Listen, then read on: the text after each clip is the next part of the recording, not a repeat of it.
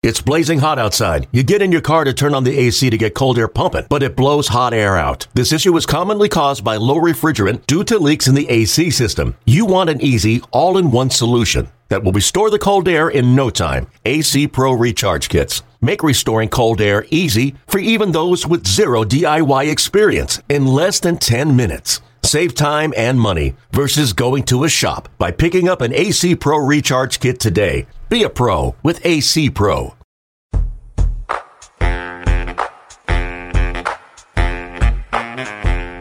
The final regular season edition of Minor League Baseball is the Show Before the Show podcast arrives to you. Welcome in, everybody. I am Tyler Mon, Sam Dykstra in New York City. I'm not on the road. I'm not next to you. It's so much less exciting. I know, you're coming from your own home. Rip off. Describe the experience of where you are now, Tyler. You know, compared to last week, a lot lonelier around here in the old house. I moved into this place like 2 weeks ago, and then I've basically been out of town the entire time since. So I got back and I was like, I haven't done any work in here. I gotta actually make this a home now. That's lame. But yeah, so much less exciting than Conference Room 5N that we spent an hour and a half wandering around trying to find last week. Right. Well, I'm sure where you are now is a little more spacious. That's true. That is true. We were in. So welcome in. It is episode. I got the episode number wrong last week, so I had to go back in and re-edit me talking about what episode it was, which was a super fun moment. We're at episode number 24 now, which I thought we were last week, but now episode number 24. So now you know. Yes. I can confirm. Yeah.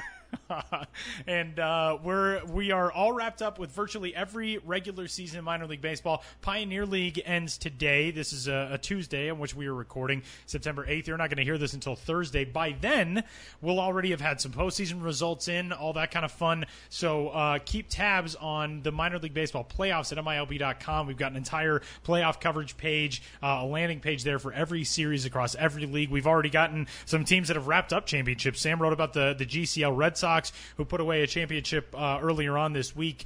Tonight, Tuesday night, the Appalachian League will be decided. That's between the Greenville Astros, and that's Greenville with third E, by the way, 3 of 4, Grene, not Greenville in South Carolina. Home of the Greenville Drive is just Gren.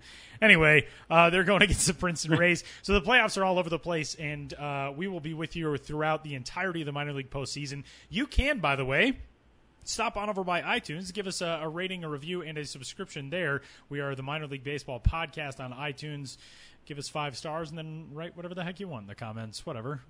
It's fine. Tell us, that we prefer nice things. Yeah, I mean, we would like lead that. with nice things. As we explained last week, our day is anything. Just generally nice things in comments. Let's bring up the comments, just the geniality and the niceness of comments in general. As they're never not that way on the internet. Of course not. No. And as we explained last week, it's way easier for you guys to do it than for us to try to walk our moms through how to do that on the internet. So go give us a rating and a review and a subscription on iTunes. You can also find us at MILB.com. And so welcome in. It is episode number 24, and we are a full week now into expanded rosters and the like at the major league level. And one guy who was already turning some heads, I know Vin Scully was all over him, lauding praise on him last night in a broadcast at the major league level through 5 games. Corey Seager, the top prospect in the Los Angeles Dodgers organization, already showing flashes of what is to come throughout his major league career. As Dodgers fans will hope, he's the number 2 prospect in all of baseball. Hits in all 4 of his starts so far. He's made 2 starts at third base and 2 at shortstop. He also had 1 pinch hit appearance, but so far he is 6 for his first 18. He's got 3 doubles over that span, an OPS of 900. Very limited sample size, of course, through 18 at-bats, but Corey Seager, like he did at AA, like he did at AAA, starting very, very hot. He is our strike one topic of conversation.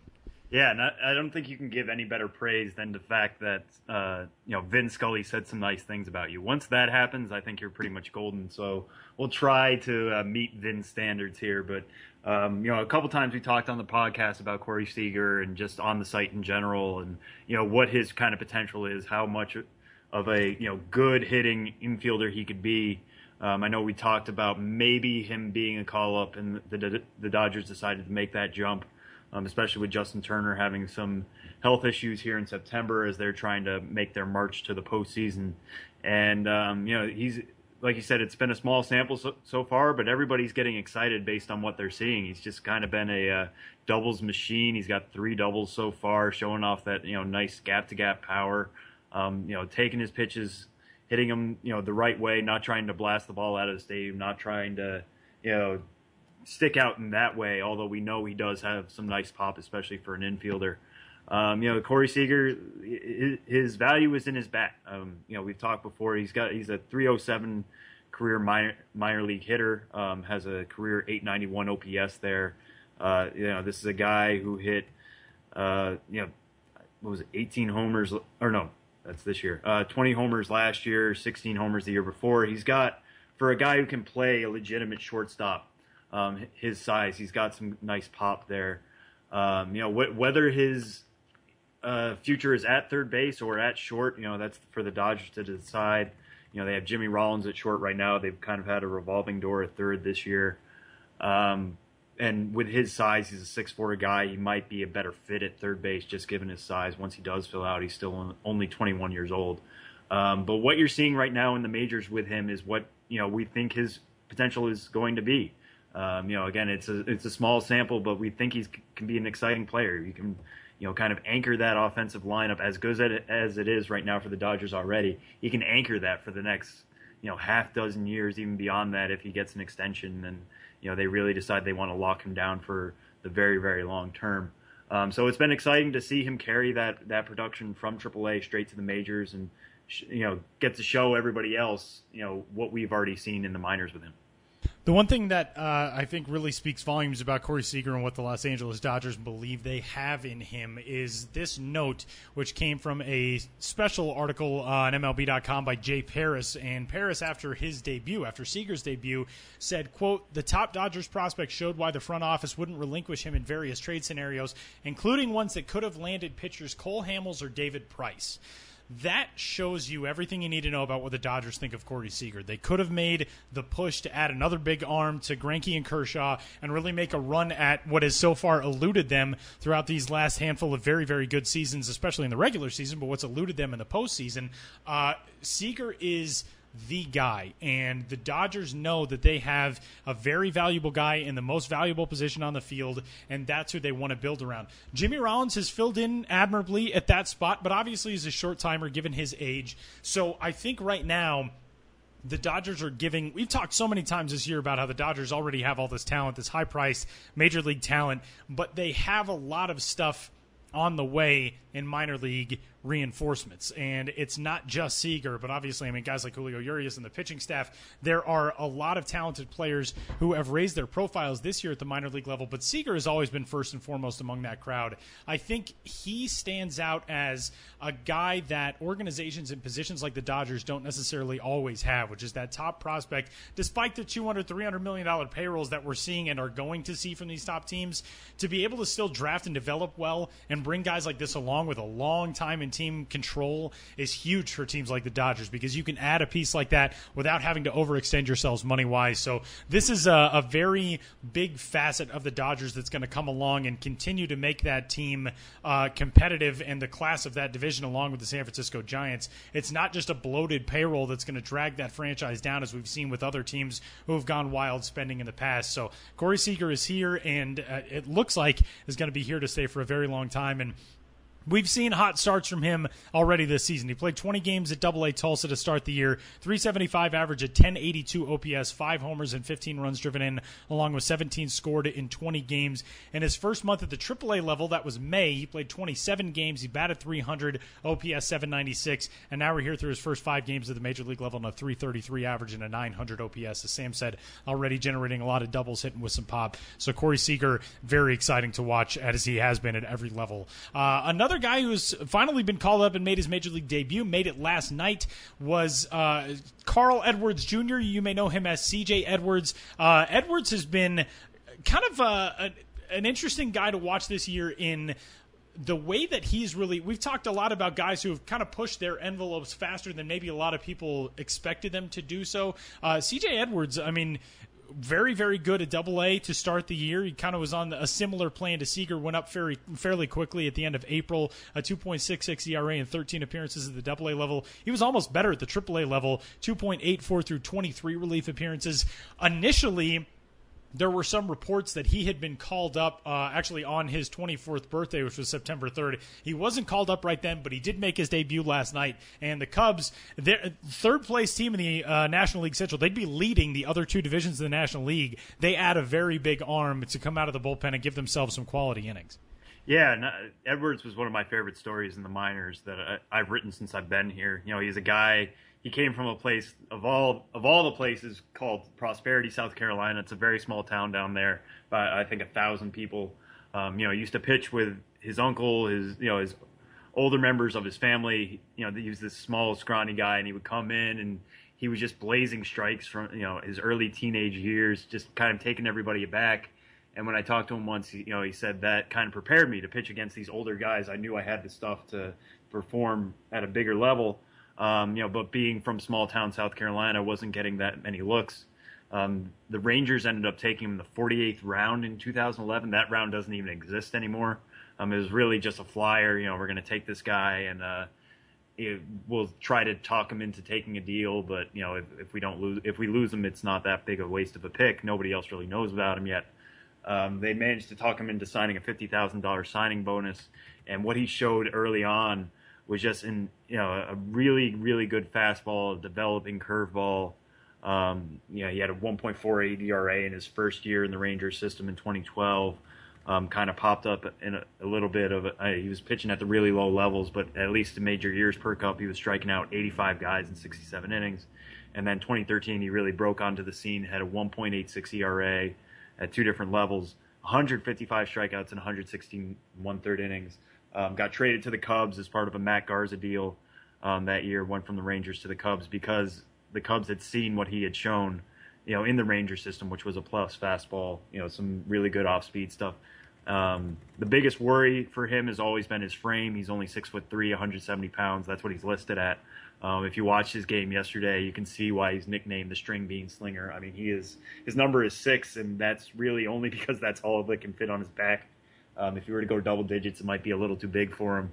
Has to go with like 11. Right. Make it really compact. It's kind of like a Clay Buchholz issue. He has 11 too, and that's basically all you can fit on there. But for Edwards, that did kind of pop up last year. In 2014, he only threw 53 and 2/3 innings because he had some shoulder issues, some injury problems. So this year the Cubs decided, if we really are this worried about his durability, why don't we just move his really good stuff to the bullpen, see how he handles it.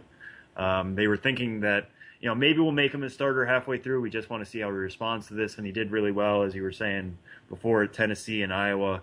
He has that kind of typical reliever problem, which is his stuff is so good that nobody can touch it. Batters hit 139 against him this year. I mean, that's really, really low.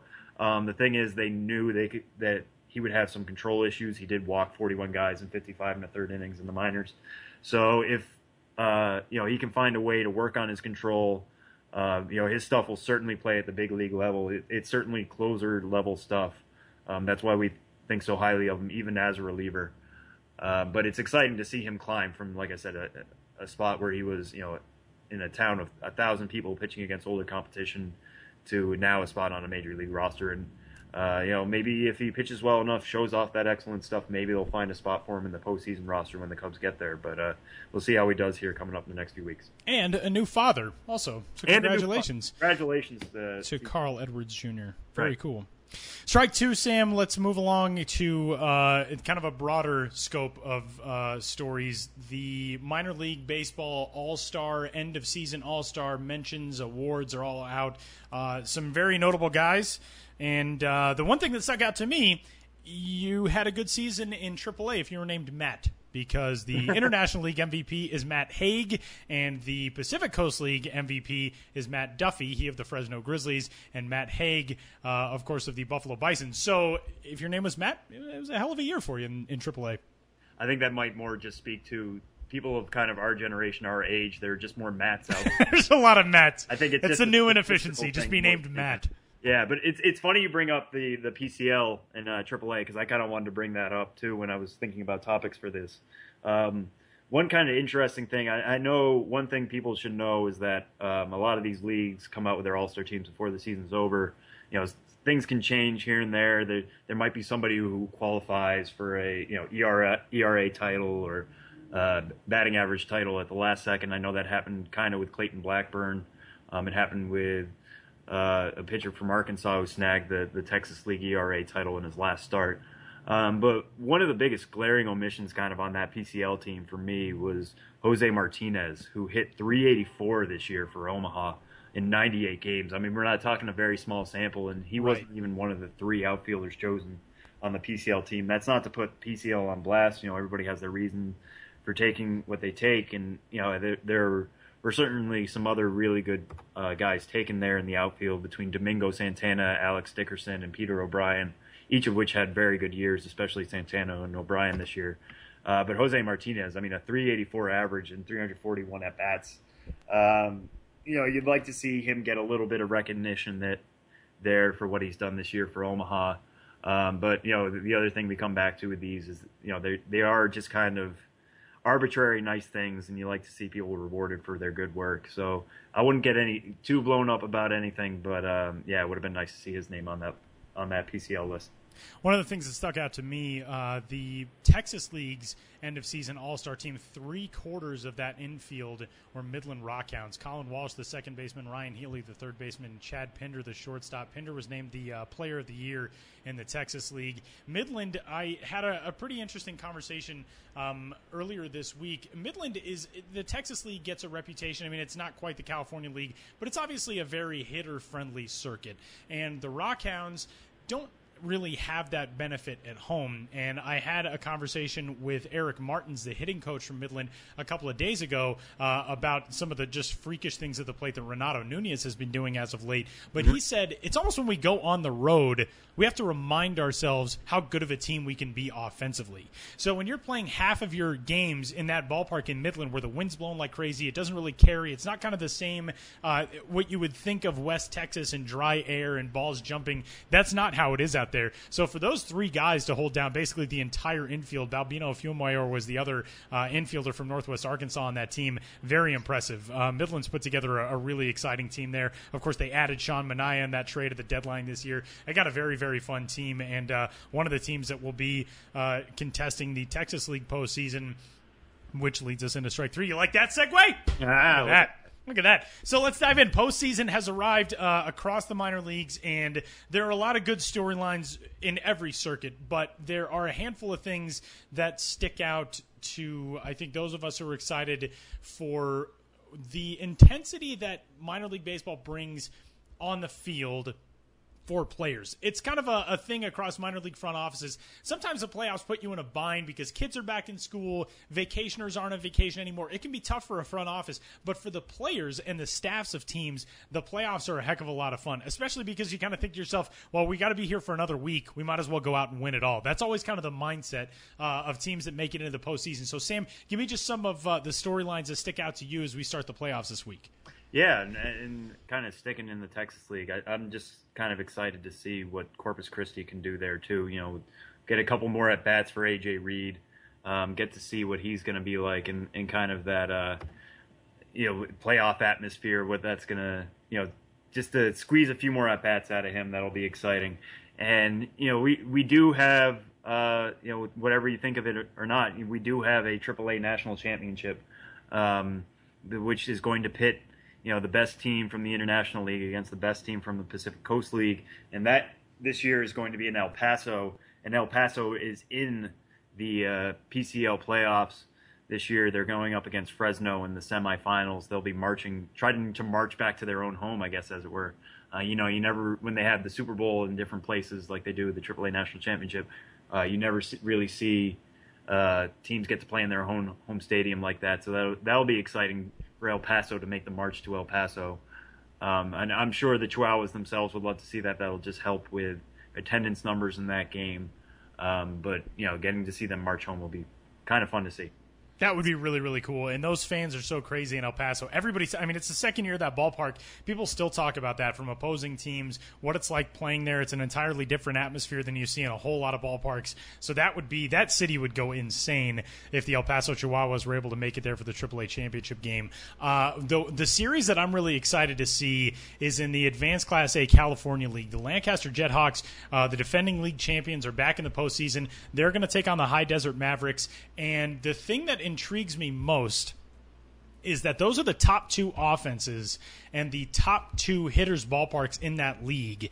That's going to be a very, very firework-laden series. The Mavericks, a Texas Rangers affiliate, and the Astros affiliate, the Jethawks, they finished with teams batting averages of 291 for Lancaster and 286 for High Desert. That's 20 points better than any other team in the league. Visalia was third place at 266 as a unit.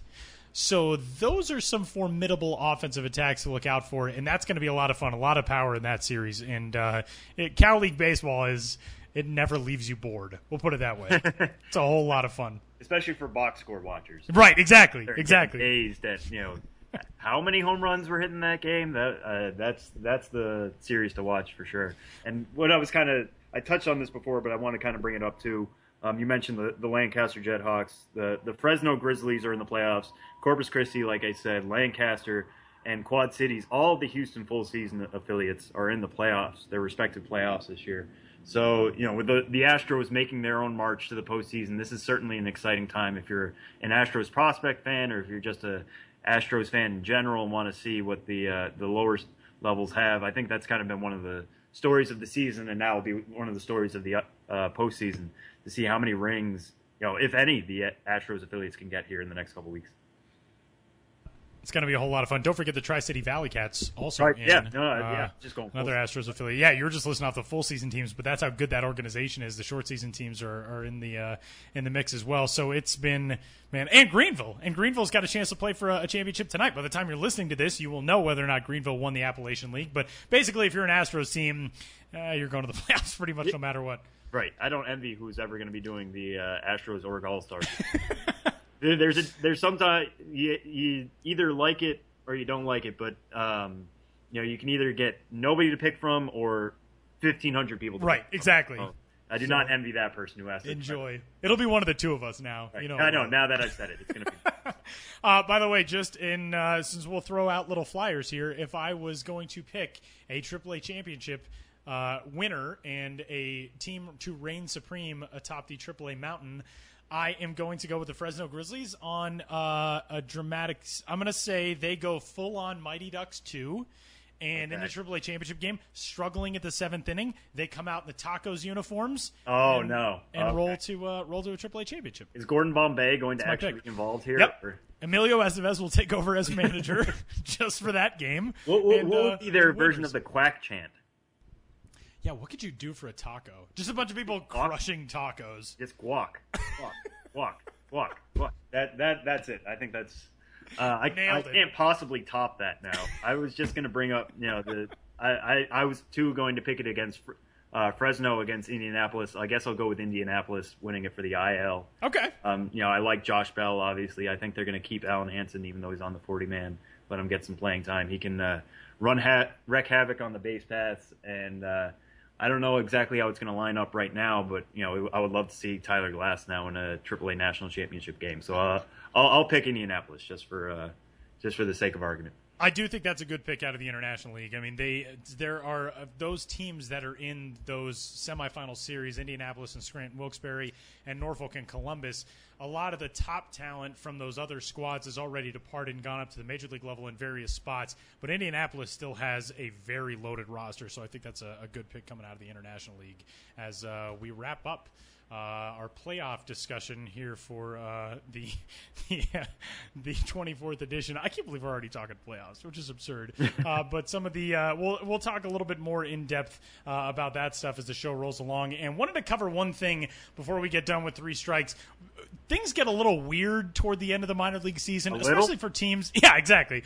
Especially for teams that aren't contending. Basically, you just get to a point where you think like, nah, whatever. We'll just see what we can do on that last day. I know I worked for several teams that only used used one bat on the final day of the regular season. They just handed off the same bat for everybody hitting that day, so you didn't have to waste time with equipment and whatever. Just pass the bat and make it as quick of a game as possible. A team that actually is contending will make a trip to the postseason. The Pensacola Blue Wahoos and infielder Ray Chang. I guess you can't even really call him infielder because he was everything man in his regular season finale. Tell us the story of Ray Chang, Sam. Yeah, so yesterday, being Labor Day, we had a lot of people working dayside, just kind of as we do, following all the box scores, following all the games, and we were having a joke around the office of who's it going to be this year, because every year towards the end of the season, if not on the last day, there's one person who is going to play all 9 positions.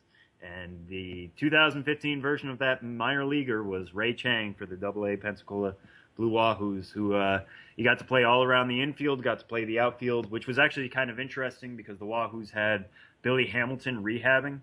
And, the way major leaguers like to work, they don't like to move, especially if they're the big guy on campus like that. So I was worried that, maybe they were going to have to take Hamilton out of the game to let Chang play center field, but thankfully Billy moved over to right.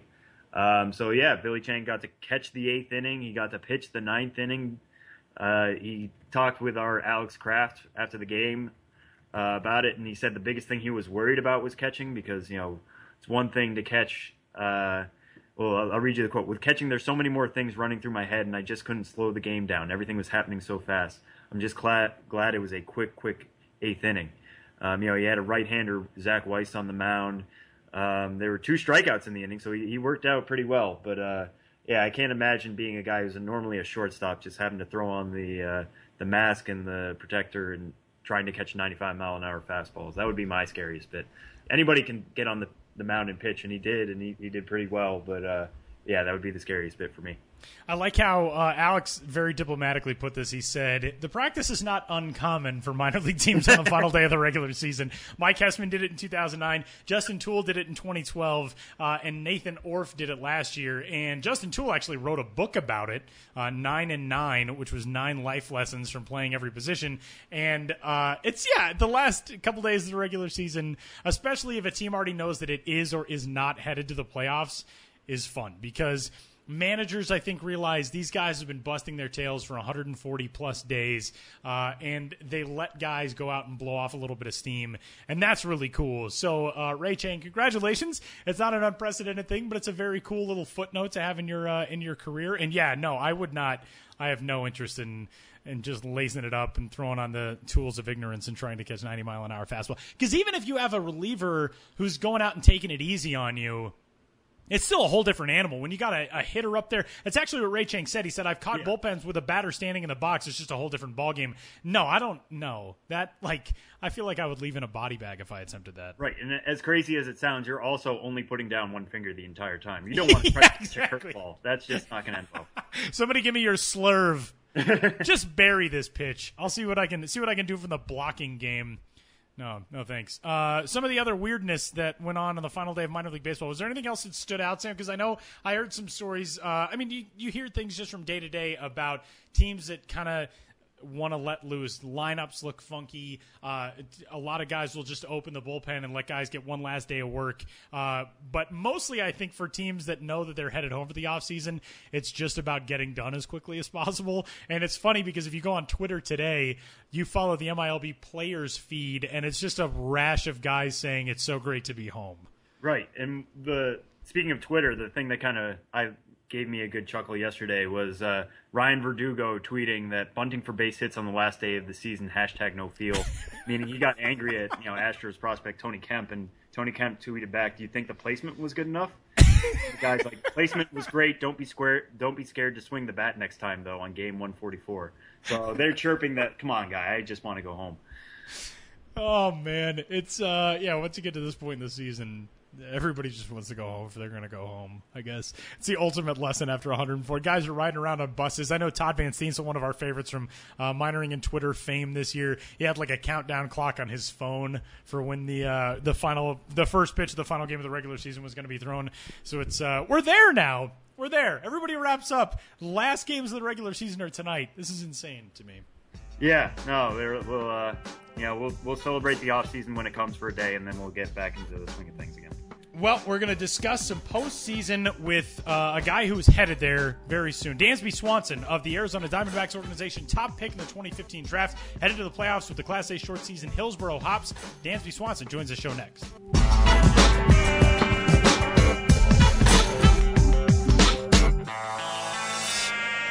The minor league regular season is over across the board, and some postseasons already rolling. A lot of them get started here today and tomorrow. We're recording on Wednesday, but one of the leagues that is already full bore into the playoffs is the Northwest League, and one of the stars in that circuit already is the top pick in the draft from the 2015 MLB first-year player draft, Dansby Swanson of the Arizona Diamondbacks organization and the Hillsboro Hops. Welcome, Dansby. It's good to talk to you. Yeah, it's good to be here. I'm glad to be able to talk to you guys and looking forward to it. Well, let's dive into the postseason talk first. We'll get that out of the way because it's, you guys are already fully into this series, tied at one game apiece already. And, this is kind of a different situation for you, I guess, because you get the College World Series, the postseason experience there. Then you join a Hillsboro team that has dominated the Northwest League over the last couple of seasons. They were already headed to the playoffs when you got there. Then you clinched the second half as well. And now, through a couple of games in the postseason, this has got to be kind of a sprint for you. I mean, with getting in a little bit later to Hillsboro and now already being into the postseason, what's this been like to join this team and already be taking on the task of going after a Northwest League title?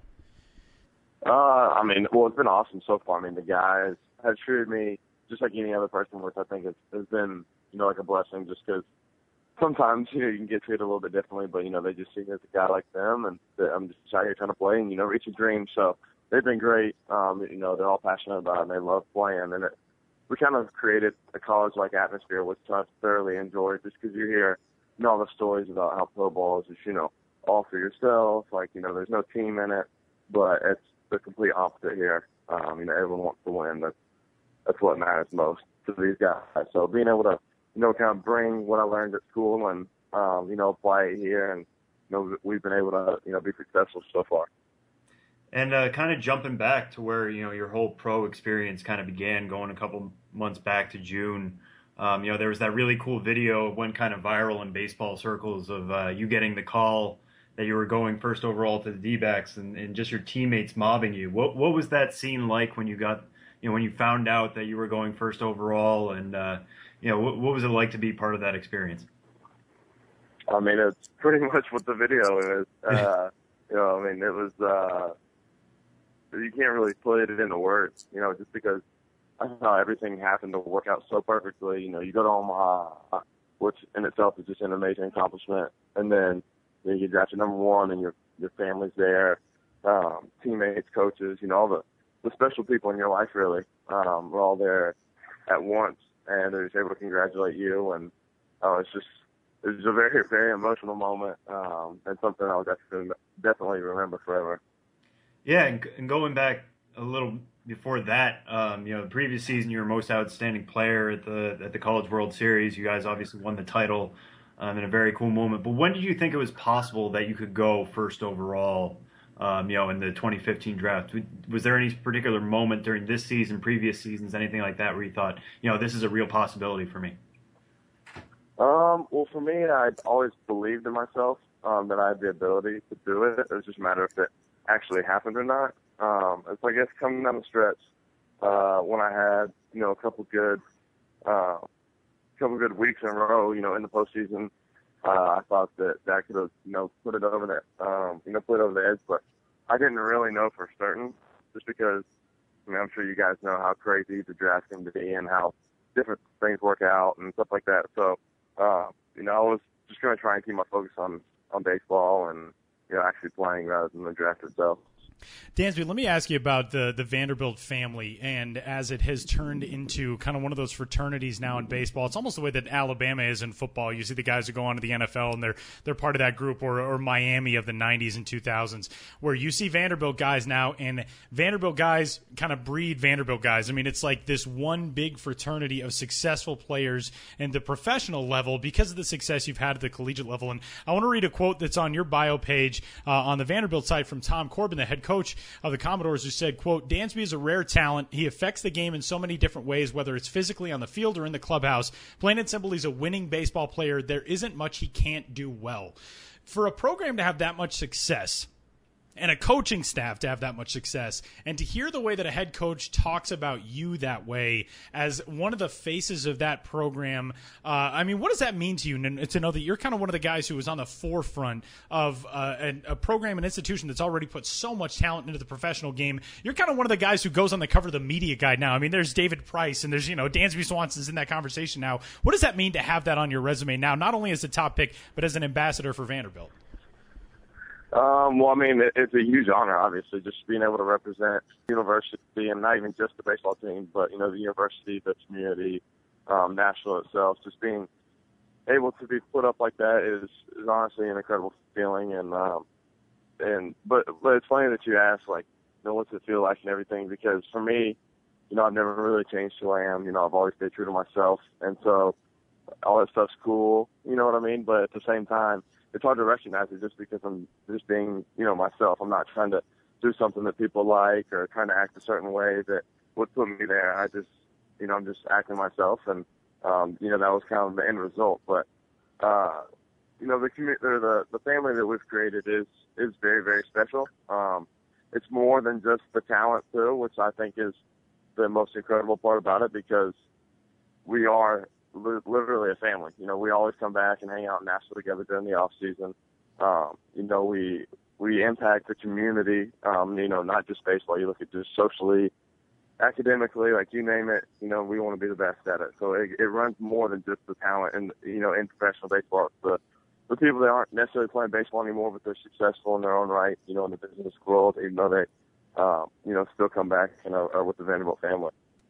Dansby, the exposure that you get on a national stage playing at a program like Vanderbilt, I mean, you guys 2014 national champions, runners-up this past season, that I would think almost prepared you better for things like the draft and like coming into an organization than maybe it does for the playing side of it. But you're in the postseason now as a professional, and it's obviously a little bit different, I would imagine, playing the Salem Kaiser Volcanoes in the Northwest League playoffs than playing on ESPN and Virginia in the national championship. But, I mean, just take me through kind of the whole process of being involved in the College World Series and what that exposure, what that big time stage did for you as an athlete and as a professional moving into your pro career once you got drafted. Well, I mean, Omaha obviously is a very unique and special place just because the town thrives off of baseball. It lives for those couple of weeks while the teams are there. The hospitality there is great. And, there's, 25,000 fans that each game, which is awesome. I mean, I think it's great for college baseball. I think it's great to be able to have that exposure, like you said. But the biggest thing that it's taught me is that baseball is the same. It doesn't change whether you're playing, the midweek game in school or whether you're playing, in some middle of nowhere town. Professional baseball, it's the same game, same rules. So when you get to that level and you're playing for a championship, you treat it the same way.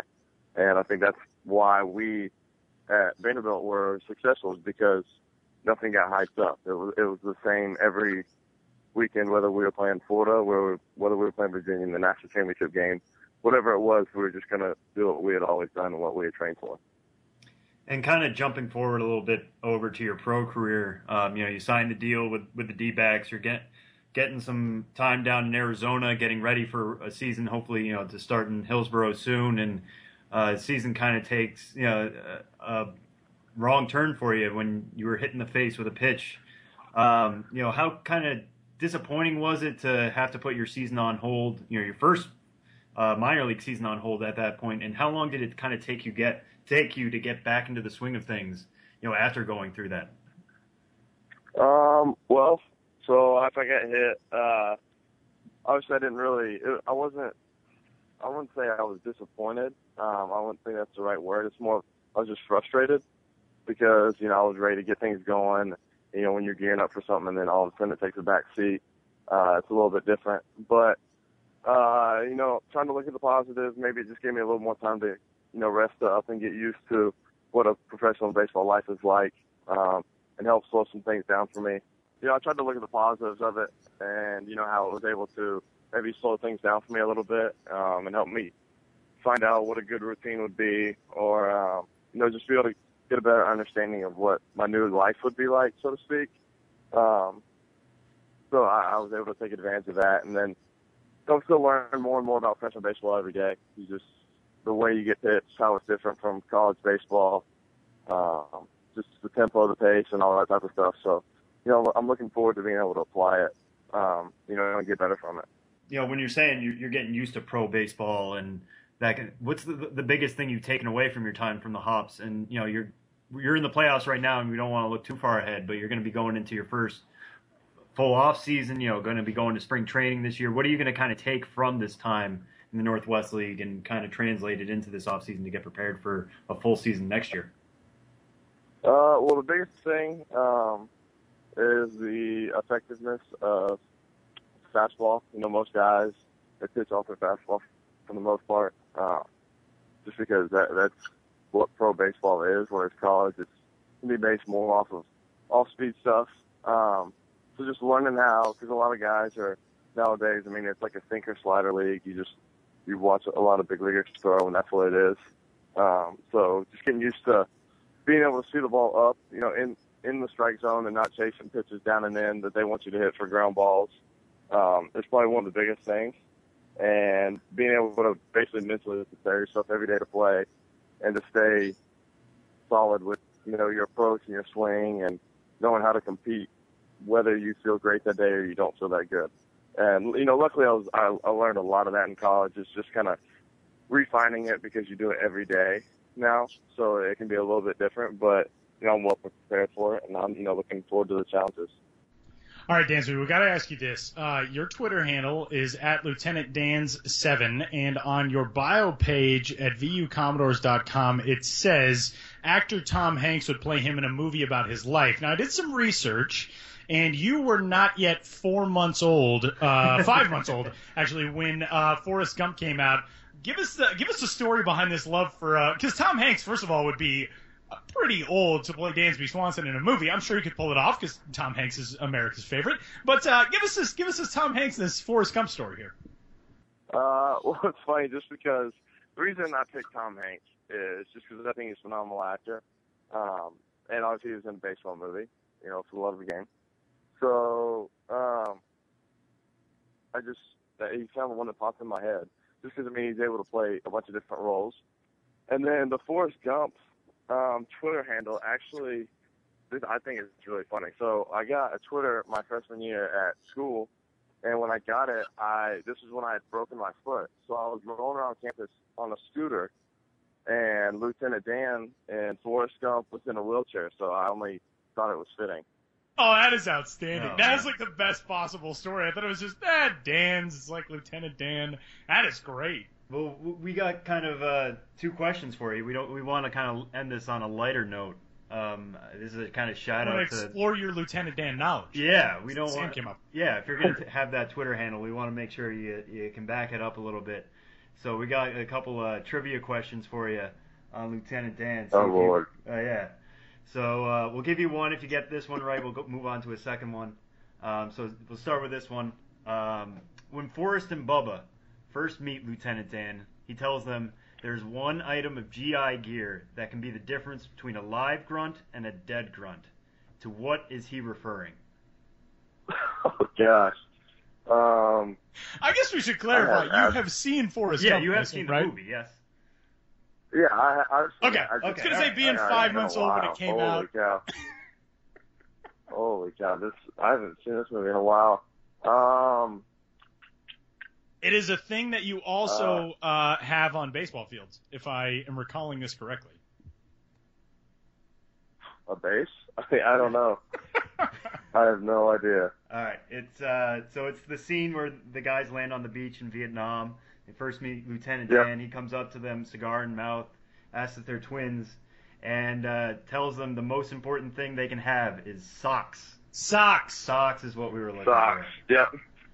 All right, I'll give you one more. I'm remembering that now. Yeah, well, of course, now you remember it. After but if memory serves, you're a stirrups guy, right? Me? Yeah.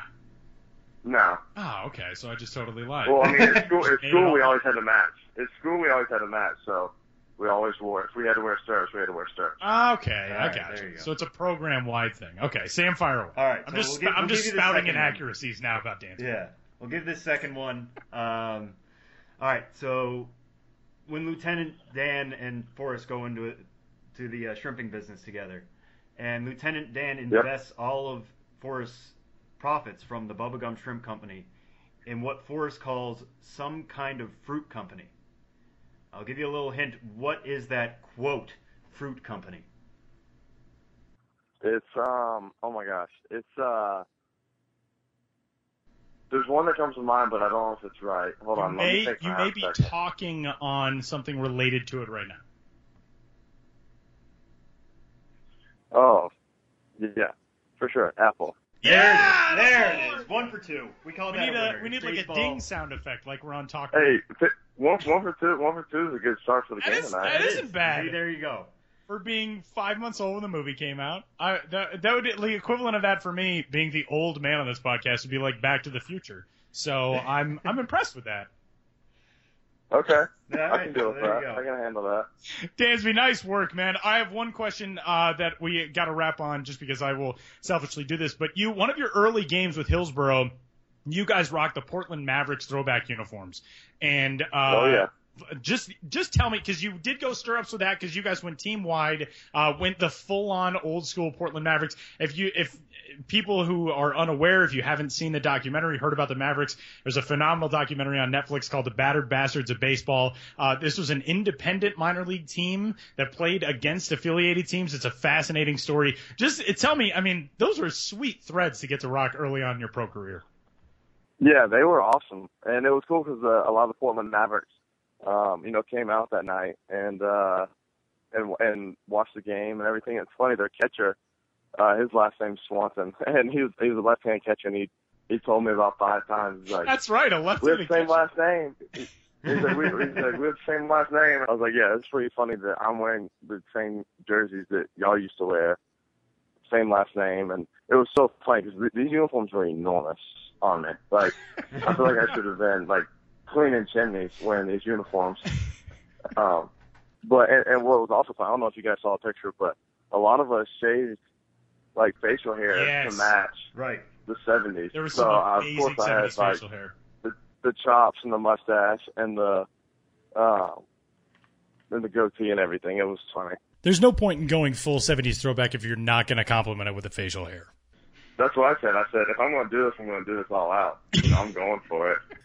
That is awesome. Dansby Swanson, the top overall pick in the 2015 Major League Baseball first-year player draft. Vanderbilt product and the top prospect now in the Arizona Diamondbacks organization. Dansby, we cannot thank you enough, man, for being so gracious with your time with us today and getting ready for a playoff game. Best of luck the rest of the way this season, and we'll be talking to you next year in full season ball. Thanks again, man. Absolutely. I appreciate it. Thank you, guys.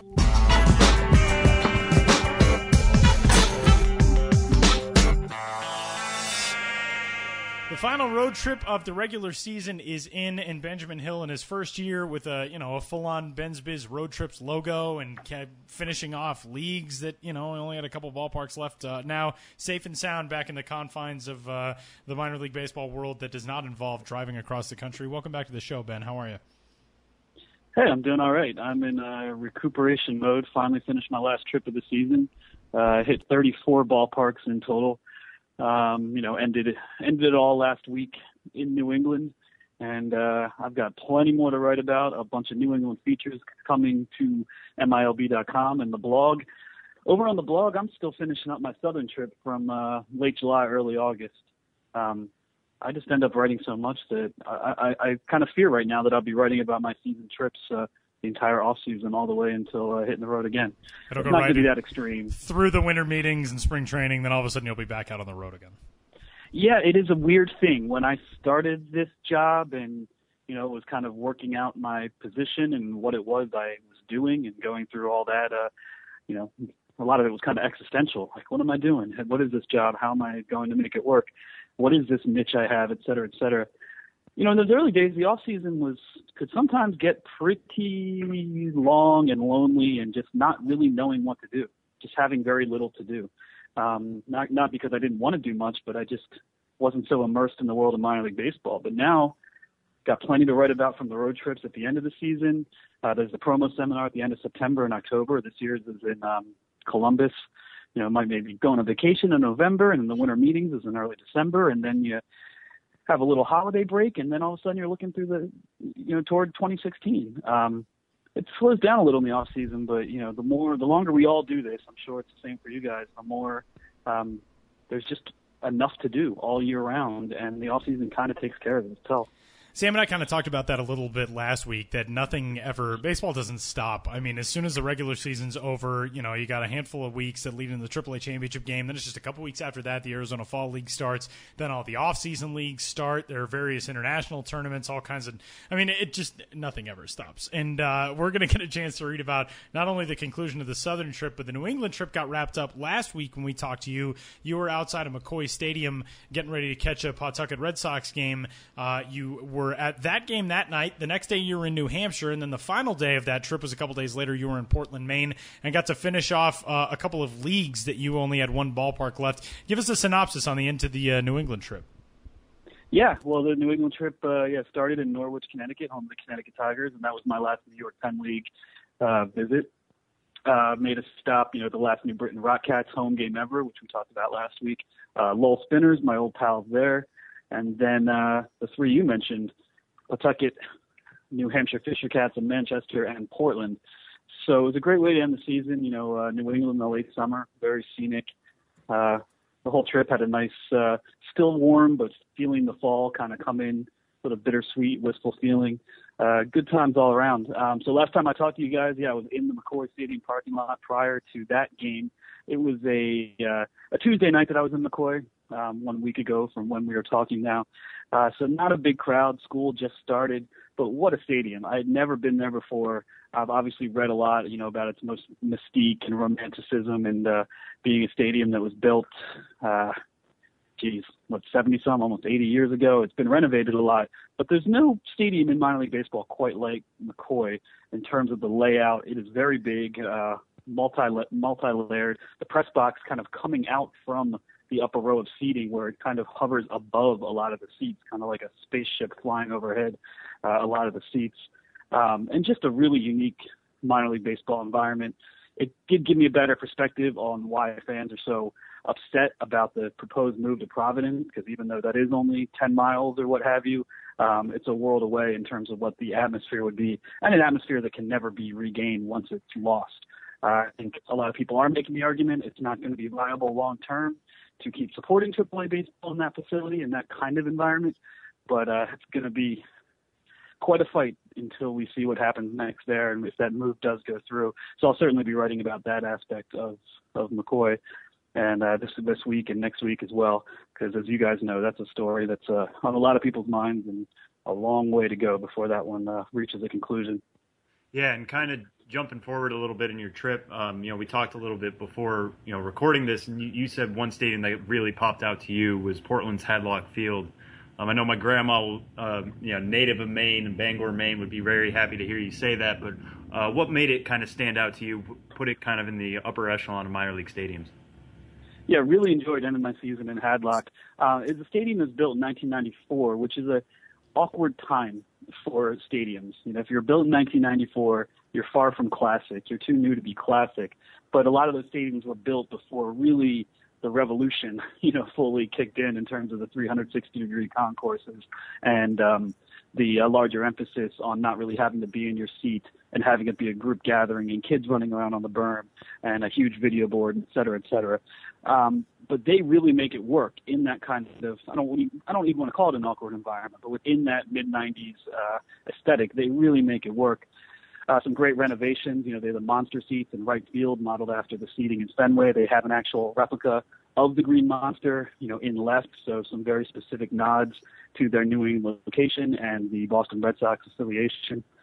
And just, as most of New England, as it is the case with most of New England, a more engaged fan base. It's a region that's really good for baseball fans, and that certainly trickles down to the minor league levels as well. And you're just talking to the people there. You play in Portland in April and well into May. You're dealing with snow. You're dealing with basically freezing game time temperatures. And talking to people, talking to the front office, talking to the ushers, saying, we don't do as bad as you might think. at this ballpark with that kind of weather, because we do have a core of people who just come out regardless. And you could really sense that it was a team that's deep rooted in the community, that has a lot of true fans as a base, and has a great New England, Boston affiliated ambiance. And definitely that's the last Eastern League ballpark I'd yet to visit, and definitely a highlight, and definitely one I would tell people if they're making their own trips to try to get up there. It took me this long for me to make it there because it is a little awkward in the general road trip itinerary sense, because it's the only team in Maine. You just have to keep going north. It's kind of tough to tie it into a larger itinerary unless you're doing exactly what I did and really want to do New England only. But a great way to end a New England road trip for me and for anyone. Yeah, and kind of this is time, I guess, to remind people Maine's also called vacation land. So if you ever next summer, maybe obviously we're at the end of the season, but want to spend a week up there, hit Old Orchard Beach, go to a Sea Dogs game. There's tons to do up there. You can make a trip out of it. Kind of moving to something else, you kind of wrote this week about the New England trip. One of my favorite things Ben always does is you kind of find the certain people in the community that just stand out and are kind of local celebrities, and you kind of found them in Connecticut and Norwich with the Stott family and Gene Stott at Stott's at Bat. How does that restaurant kind of fit into what the Connecticut Tigers are to the community down there? Yeah, this is one of my favorite stories I wrote this year, and definitely a little unique for me. I owe it to the team in my pre-visit correspondence. They were the ones who were, kind of throwing some ideas at me or things that might be interesting, and they said, hey, there's this restaurant literally right down the street from the stadium called Stott's at Bat. Gene Stott, who runs it, is basically like a second mother to a lot of the kids on the team. Coaches love her. We in the front office love her. She's just, she caters the press box meals, and she's just a big part of this team ecosystem and this team community. So I stopped into the restaurant before I went to the stadium, and it was a good time to do so. It's more breakfast and lunch spot, and this was in the late afternoon, and it was going to close soon. And Jean was just, as they said, a really sweet, open woman who just talked about what running this business means to her, what it means to meet the boys every year, because they really are kids at this level, 20, 21, 22 years old, what it's like to get to know these boys every year, how you can identify when a scout comes in. When I was there, the hitting coach, Scott Dwyer, came in, picked up a pregame grilled cheese and fries, et cetera, et cetera. You just saw how immersed she was in this, within the Connecticut Tigers organization, not being an official presence, but someone who really takes care of the team in any way she can, who has a great business relationship with the team. And if you think of the Connecticut Tigers and you really are part of that organization, you think of this restaurant, you think of Gene Stott, you think of Stott's at Bat. And I really like those kind of stories of finding the aspects of a team that you might not think about or you might not know about if you just show up to the ballpark, but really do mean a lot in terms of what they mean to the team. And it just kind of going around, one thing about New England is that it is so Red Sox kind of affiliated, and you hit a lot of different Red Sox affiliates, obviously, between Lowell, Portland, and Pawtucket. But with teams like Connecticut and New Hampshire, how do they kind of deal with being affiliates of other clubs and, between the Tigers, Blue Jays? Is it just embracing baseball, or do they try to work other ways of just kind of New England feel into them? It's tough. Any team in New England would like to be a Red Sox affiliate, right, but there's only so many affiliations to go around. I think that New Hampshire Fisher Cats struggle with that the most. I mean, they're a team that's even done, Boston Red Sox type bobbleheads at times through the years, and done things that really were, geared toward the Boston fans in the region, even though they're not a Boston affiliate. I didn't feel that so much in Norwich, maybe because it's not as far north and it didn't quite have the full-on Red Sox nation feel that you definitely get, when you move up north a little bit. But it's tough because Portland Sea Dogs, AA Red Sox affiliate, that's huge to them. New Hampshire would love to have that affiliation. Not sure if that would ever happen. So you just got to adjust, and you just got to be who you are. Hope people just follow the players and enjoy the players for who they are. But it's tough. New Hampshire Fisher Cats are a Blue Jays affiliate, divisional rival of the Red Sox. So if you're a Red Sox fan first and foremost, it's maybe a little awkward for the fans of the Fisher Cats to develop a Fisher Cats fandom while knowing these guys, the best of them, are going to directly compete with your favorite team down the line. But, deal with that, cross that bridge when it comes to it, and just enjoy minor league baseball for what it is. I think that's why they're still successful, because at the end of the day, it's still minor league baseball. It's still a cheap, fun place to see a game. But I could not escape Boston affiliates on this trip.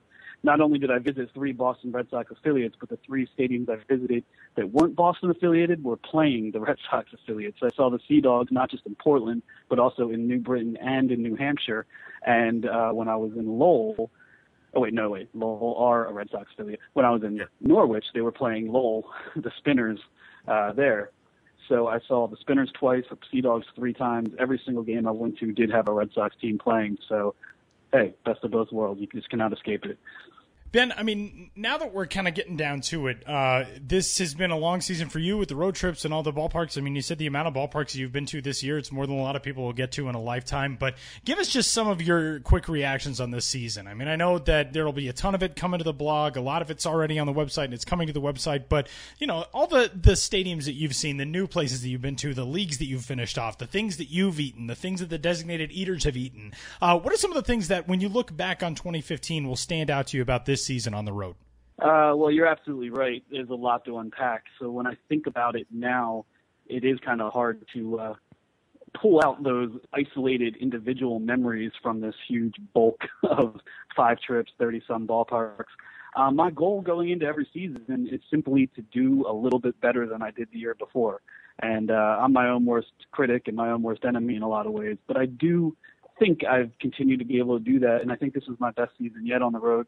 In terms of the number of trips I went on, the number of ballparks I visited, in terms of the quality of the feature stories, all the people I met, having the designated eater, the podcast for the first time, having this as part of the MILB.com operation, I think is big. Getting my own logo commissioned and created. With the help of my friend Sean Kane, great artist there. Which, by the way, I stopped by the office last week and I noticed that you have a specially made mouse pad with the logo on it. I do. That was just sent to me, just a one-off thing. That was sent to me. One T-shirt was sent to me. A mug was sent to me. I think people are looking at it and thinking like, hey, if you're ever going to go any sort of mass production level, like, let us know. I'm kind of gotten a few samples sent to me. That is definitely an off-season goal. I'm very aware that, people are not going to be breaking down the doors for Ben's Biz merchandise, but doing this as long as I have, there is a subculture of fellow weirdos who are really into it, and I'd love to get, some T-shirts out there, some mugs or some mouse pads, and kind of, keep spreading the word, exploring America through minor league baseball. See, at the end of the season, I can't even say my own tagline at this point, but that is what the Ben's Biz logo is. Of course, it's about me a little bit, or maybe a lot, but I really wanted to convey the person who identifies with that logo. Hopefully they like my writing, but they also identify with the idea of exploring America through minor league baseball. You guys on the house, if I ever have a Ben's Biz T-shirt, I'll give it to you for free, and I'm sure you'll wear it each and every day with pride. All right, well, you're on the record now saying it's for free, so everybody has heard it. That's a binding contract. Yeah, hey, I know that'll be a career highlight for you. I look forward to seeing that. Keep checking the blog at bensbiz.mlblogs.com and keep checking MILB.com as well. We'll have a lot more feature stuff, a lot more content from Ben's trips this season. And just as things don't really stop on the field, like we've been talking about with the off-season leagues and all that kind of stuff, things off the field don't stop in minor league baseball either, because now that we're out of the regular season, we might not be checking in on promos and all the wacky stuff that happens in-game, but we're getting close to rebranding season. I know the Charleston River Dogs just unveiled a refreshed logo. I mean, obviously we've seen the Savannah Sand Gnats will be moving to Columbia, South Carolina next year. They've announced their rebrand as the Columbia Fireflies. But, that always seems to come fast and furious over the offseason as well. And, Ben, you've probably even got an in on some of the stuff that we haven't heard about that'll be happening this offseason.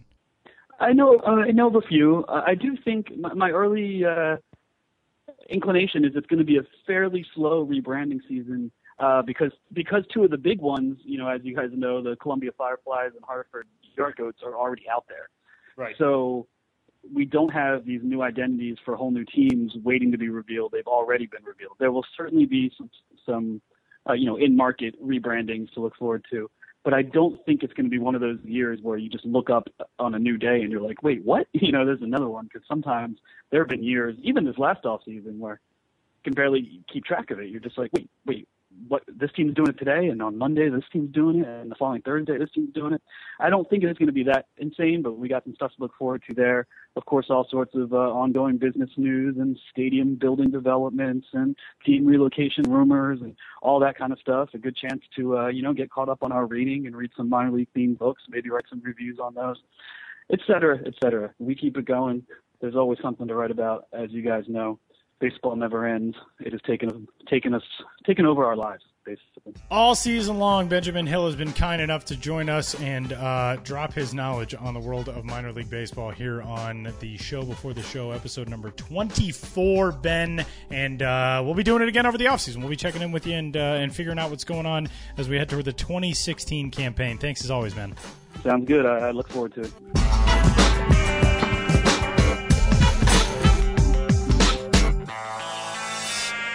Had a whole lot of fun on the 24th edition of Minor League Baseball's The Show Before the Show podcast. As always, you can head on to iTunes and give us 5 stars, and also leave comments if you like, and find us there. You can rate, review, and subscribe to The Show Before the Show on iTunes. You can also find us at MILB.com. Sam is on Twitter. He's at Sam Dykstra, MILB. I am at Tyler Mon. Benjamin Hill is at Ben's Biz, and Dansby Swanson is at Lieutenant Dans7. You can follow Minor League Baseball as well at MILB. And wrapping it up on the 24th edition of the show, but just because the regular season's over and we may not have weekly promos and those sorts of things to talk about does not mean that your season is done on MILB TV. We've got playoff games coming up all week long, all weekend long into next week. The postseason continues throughout minor league baseball. This was very cool. Ben tweeted out earlier today, we're recording our little our outro here on Wednesday, quote, Bowie Bay Sox hosting a playoff watch party tonight with an MILB.TV feed streamed live at a local pizzeria. That's awesome.